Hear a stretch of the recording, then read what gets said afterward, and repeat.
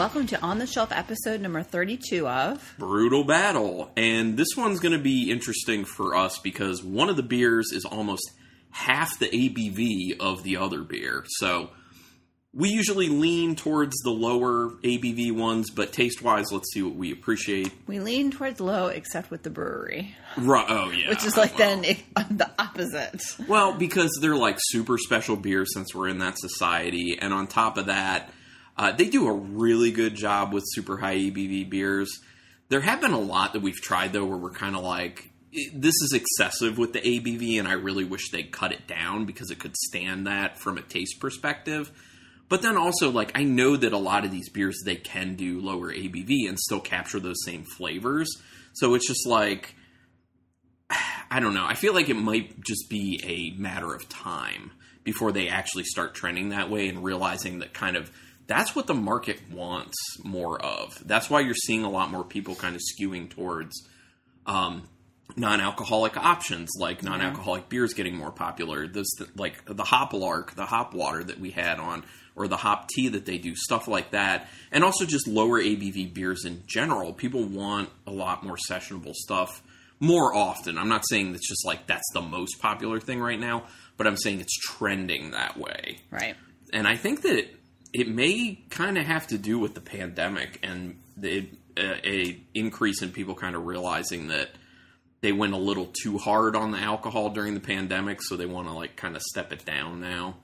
So the easiest way to step it down then is to, you know, you can still consume a decent amount of an alcoholic beverage, but if you're choosing much lower ABV, then you're doing better for yourself. But anyway, that's not about the beers in front of us. Yeah, we got two other ones. I'm very excited about the first one because it's been some time since we've had anything from this brewery, and I remember enjoying hoppy stuff from them.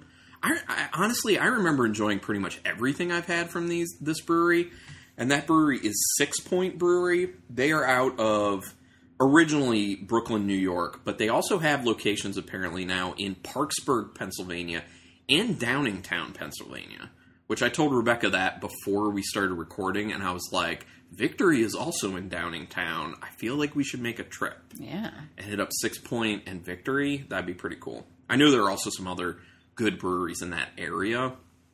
So, you know, we'll see. But anyway, this is their Invisible Haze. This caught my eye because it's a West Coast IPA. Love the name, Invisible Haze. That's the best way to sell it to the Haze Bros. This is 8% alcohol, so obviously it's an Imperial IPA.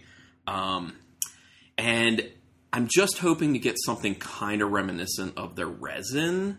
Which is, you love that resin. God, their resin was so good. I haven't seen resin in stores in like a while. Yeah. I always love that. I mean, we loved like a lot of their hoppy stuff, like their I think Bengali was their IPA. That one was really good. And what was the other one that I really liked? The Puff.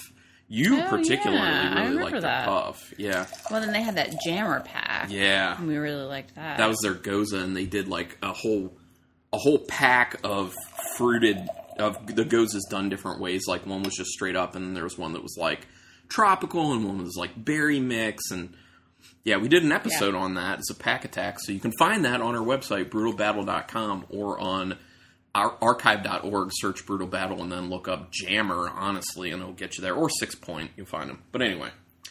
Oh, it's clear. That color's beautiful to me. Orangish. It's very orange.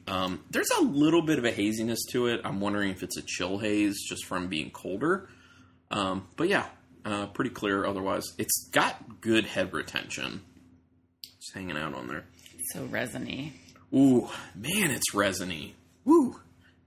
I get a marmalade on there. Very clear marmalade. It's kind of like a... Sticky. Marmalade to me smells kind of like a bright citrus mixed with honey. Yeah. In a sense. Okay. It's like sticky, though. Yeah. Yeah. It smells like it's going to have more of a syrupy mouthfeel to it. Which I'm totally down with. Totally down. Getting some pine.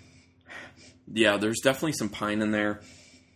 There's a little bit of the grain bill coming through. A little bit of that kind of like graininess, which sometimes is good in beer, sometimes a little bit not great. It smells like a brewery. Yeah. You know what I mean? Like that smell, like you just walk in and like it smells like this. Well, and I think that's the connection with that, the spent malt grain kind of smelling a little bit of that. So yeah, it is reminiscent of a brewery, but the nose is significantly lower level than you might think aroma-wise, but it's what I'm smelling smells good. A little bit of a sweetness on there too. I took my first sip. Definitely getting the very resiny, yeah. Very orange I'm getting the orange marmalade, that orange. Oh yeah, big time. Orange sweetness, and then there's a decent bitterness to it. Now, I will say it's not nearly as bitter as I thought they might go. So maybe that's kind of them trying to appeal a little bit to the Hazebro community, especially because they call it Invisible Haze. So someone may see it and see like, oh, haze, or not immediately get the joke and grab it, and they don't want to like fully off-put them. I've definitely tasted significantly more bitter stuff from 6 Point in the past. So I do think they were very restrained with the bitterness in this, but captured really nice West Coast IPA flavors, like that marmalade we're talking about. There's, that pine to it. It does have a syrupy mouthfeel to it, but not too much. It's not like to the point where you feel like you almost have to chew the beer. And 6 Point does the tall 12-ounce cans. Yeah, that's right. They look like energy drink cans, basically. So this is nice. You like it? I thought you would. I do like it. It's very dank and resiny, and that's something I miss a lot from IPAs nowadays. Yeah, it's just really good. You don't get this style a lot anymore. That's why when I saw it in the store, I had to jump on that. I'm like, we're definitely getting this. Like, I didn't even let Rebecca debate that. I'm like, this is for us. No, he was like, in the 6-pack holder. That bitterness is nice. It really rounds out the beer. It really does. It's almost too much for me. I feel like it kind of goes up to the line. And you feel like it's going to step over, and then it just stops. Like, for me, that's what it feels like. Yeah, for me, it crosses the line a little bit. Like, okay. I like the sweetness. I like the flavor profile. But then the bitterness is just a smidge too much for me. Okay, so moving to the second beer. This one's in a 12-ounce can, so less ounces, less ABV. We got 2 12-ounces, which is weird. Oh, yeah, that's right. That is 12 as well. It just, because of the tallness, throws me off. So this is 2 of Tarts Goza by Upland Brewing Company. And it is an ale with passion fruit and mango. It is 4.5%, and they're out of Bloomington, Indiana. So I've heard really good things about Upland from a sour standpoint. We've never had Upland before. Oh, wait. I think we did at Savor one year. Okay. I think that's what, I think it's Savor we had them. There's a little thing they have on here that says all bets on tropical. It's kind of hidden in the can art, but I'm excited for this. I like a nice, light sour. So, heard a lot of good stuff about the sours from Upland. They're finally distributed in Maryland, so I'm excited to give them a go. And at our store, they had a decent amount of Upland there. So, if we like it... Because they had stuff in bottles. Yeah. I mean, we could even do, like, a version of a showcase if we like what we're tasting here. Oh, this is very yellow. Very yellow. Yeah, very pale yellow, slight haziness to it, kind of like the Invisible Haze, so it could be a chill haze. A little bit of a head sticking around, mainly fine bubbles, but a few medium to large. It's you get that salinity. Whoa. Yeah, it does smell salty for sure. Very lemony. Very goes on the nose. Yeah, there's a significant tartness on there. I'm getting some lime. What is in this? Passion fruit and mango. I do get the passion fruit. I don't think I get the mango as much as I get passion fruit. See, I feel like you would get the mango because I feel like it's a more stronger scent. Yeah. Well, I mean, it might just have to do with the ratio they put in there. They may have gone way heavier on the passion fruit than the mango, kind of knowing that mango is a lot stronger. But yeah, I'm mainly just smelling passion fruit, and that goes a salinity and a wheat base to it. I'm getting like the tart, like lime, lemon lime. Yeah, definitely.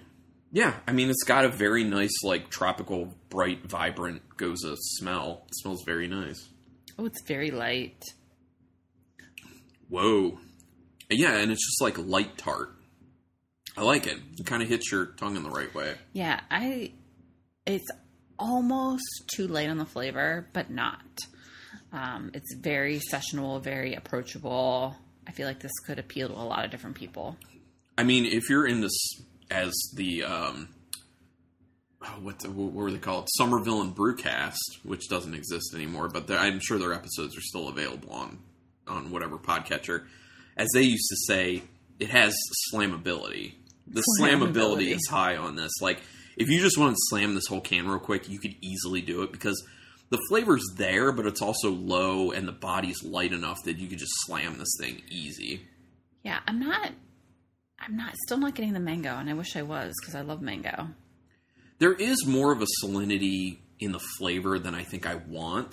I would want that a little bit more restrained because I feel like that's kind of taking away a little bit from the fruit. But it's still good. I still enjoy it. It'd be a good beach beer. It'd be a very good beach beer. Yeah, and again, like, I get the mango very slightly, but just like on the aroma, it's primarily driven by passion fruit.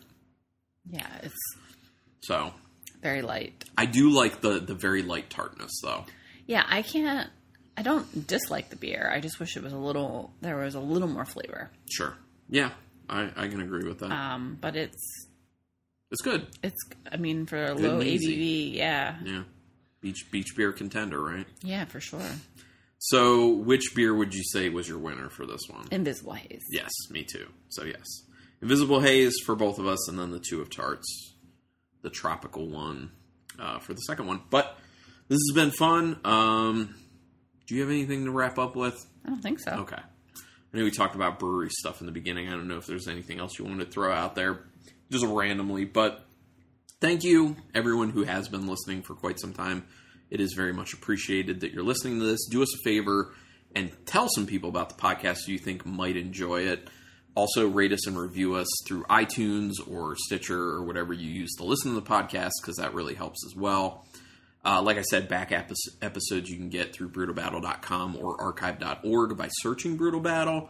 You can email us if you just want to say hi or you want to talk to us about something or give us recommendations or call out a particular format of episode that you want us to do more of. BrutalBattlePodcast@gmail.com. We are on Untappd. The easiest way to find me is Carlton Malibu, all one word, and it's spelled how it sounds. I guess I'm Rebecca C, but there's probably a lot of Rebecca C's out there. So I guess the easier way is Ruby Reb 62. RUBYREB 62. Yep. Yep. So be our virtual friends, you guys. Be our virtual friends. And then the Instagram. Brutal Battle Podcast. All right. And I think of all our kind of like, I mean, Untappd and Instagram are our best social medias, obviously, because you can see everything we're checking into on Untappd, but on Instagram you can actually see pictures of what we're checking into, and you actually add like flavor text on there as well. Sometimes. Like talking a little bit about what we experience with the beers. So yeah, I think it's been good. But yeah, thanks everyone for checking this out, and until next time, keep it brutal.